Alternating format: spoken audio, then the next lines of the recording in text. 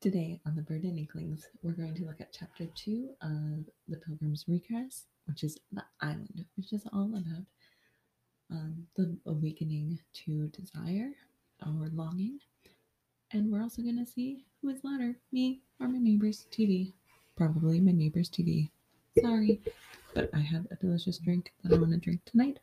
So that is what I'm going to do. So my drink this week, or today, is from a local um, German, even though it's not a very German drink, um, German restaurant called Restkammer, and it's vodka, fig, lemon, and cranberry. So it's very strong and delicious. Um, and the quote this week, even though the quote of the week is usually going to be from the Pilgrim's Regress, this is all about the awakening to joy, or well, I guess the second half of this chapter is the first half of the chapter is not so much. But I wanted to look at C.S. Lewis's definition of joy, which is more or less what this island is, this longing, from his book Surprised by Joy, which is autobiography, spiritual autobiography. So he's explaining joy. It is that of an unsatisfied desire, which is itself more desirable than any other satisfaction. I call it joy, which is here a technical term and must be sharply distinguished from both happiness and from pleasure. Joy, in my sense, has indeed one characteristic, and one only, in common with them, the fact that anyone who has experienced it will want it again. Apart from that, only considered only in its quality, it might almost equally well be called a particular kind of unhappiness or grief. But then it is a kind we want. I doubt whether anyone who has tasted it would ever, if both were in his power, exchange it for all the pleasures in the world. But then joy is never in our power, and pleasure often is. Hmm. Was that? Yeah, I think that was the part I meant to read. Um, but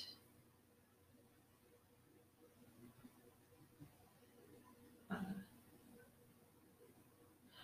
his definition of joy or longing, it was a longing that is more desirable than possessing. Um, so, cheers. So, now to a brief summary of the island. The chapter starts off with John looking at the rules that he received from the. My goodness, I can never remember what the steward wrote. And at first, he tries very hard to follow all the rules as best he can, but he's inevitably breaking them, and then he will turn around and just be as bad as possible the next day. And then he'll, the day after that, just have such remorse for being so bad. And in some ways, this is an experience that Lewis had. I don't know if it was so much the pendulum of being as bad as he could, but there were, when he first was awoken to sinful nature, he would just lie in bed and just set this determination of how he would be better the next day. And it was a very harmful thing and put him off of religion for was one of the reasons why he fell away from religion. And then John also realized that many of the rules on the other side of the card are opposites of the rules. So the rules on the back side of the card are contradictory to the rules on the front side. So, an example, thus, whereas the front of the card said that you must be always examining yourself to see how many rules you had broken, the back of the card began like this. Rule 1. Put the whole thing out of your head the moment you get into bed. And there isn't a note about this. I guess the only note in the Blade edition is natural impulses are sometimes in accordance with the moral law. C.S. Lewis. So that was a note from C.S. Lewis, which isn't very helpful. But the impression that I'm getting with this contradictory note is that the rules on the back of the card are the steward's rules, which, him being double-faced, are definitely contradictory. But even a lot of people will point out that the Bible does contradict itself in some places, and that is okay. Because sometimes what seems like a contradiction really isn't. So, just putting that out there as well. And then John is on a walk to a different place, and he hears a voice saying, "Come," and he sees in this distance an island that reminds him of the gardens of his childhood. And so it says, a sweetness and a pang so piercing that instantly he forgot. And it goes on to list all of these things that he forgot. And then this was a possible quote from, or a quote that I thought about possibly doing as a quote of the week.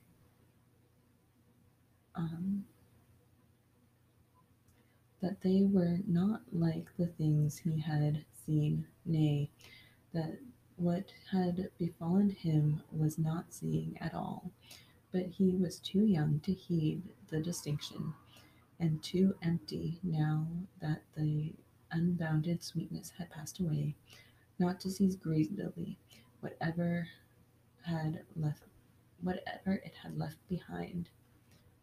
So this island that he sees reminds him of the primroses that as a child he pulled from the garden in this greed of desiring.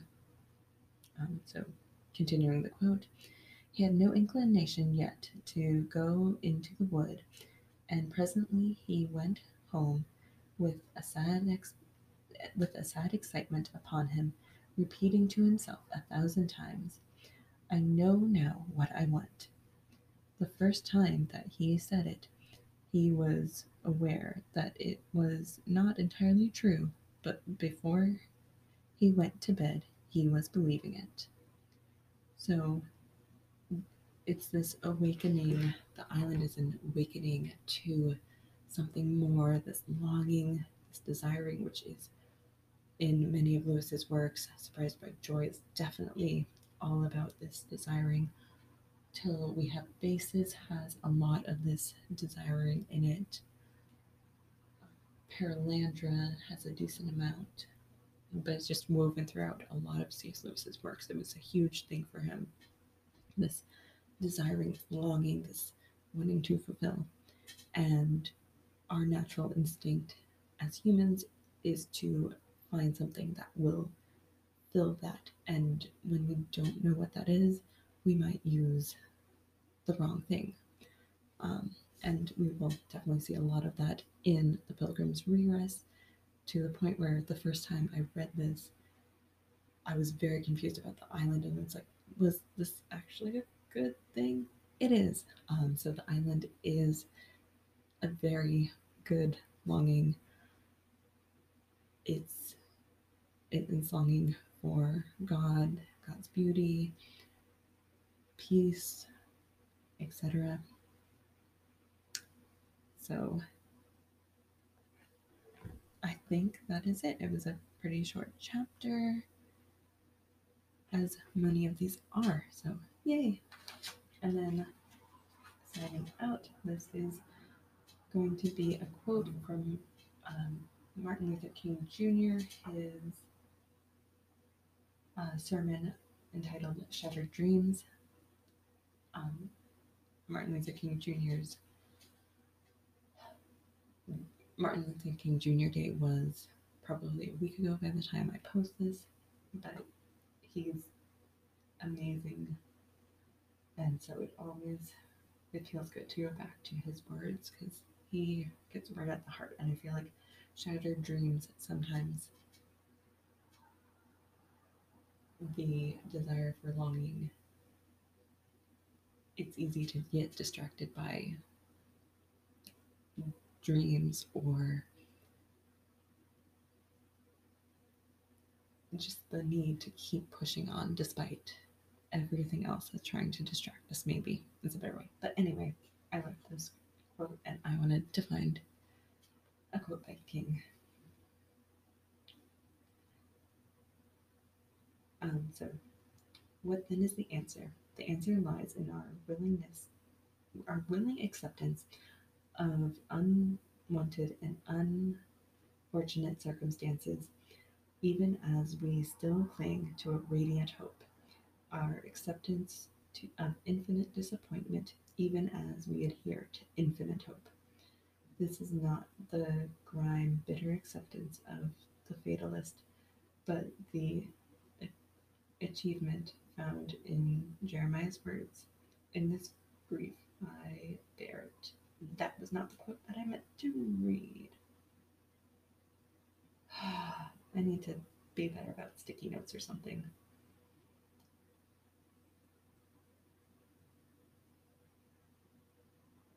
Um, Maybe it was.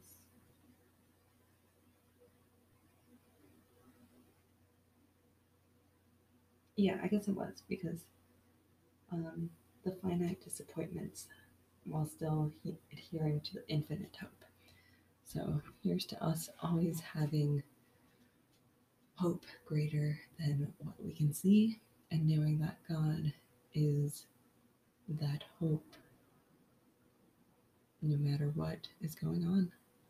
Cheers.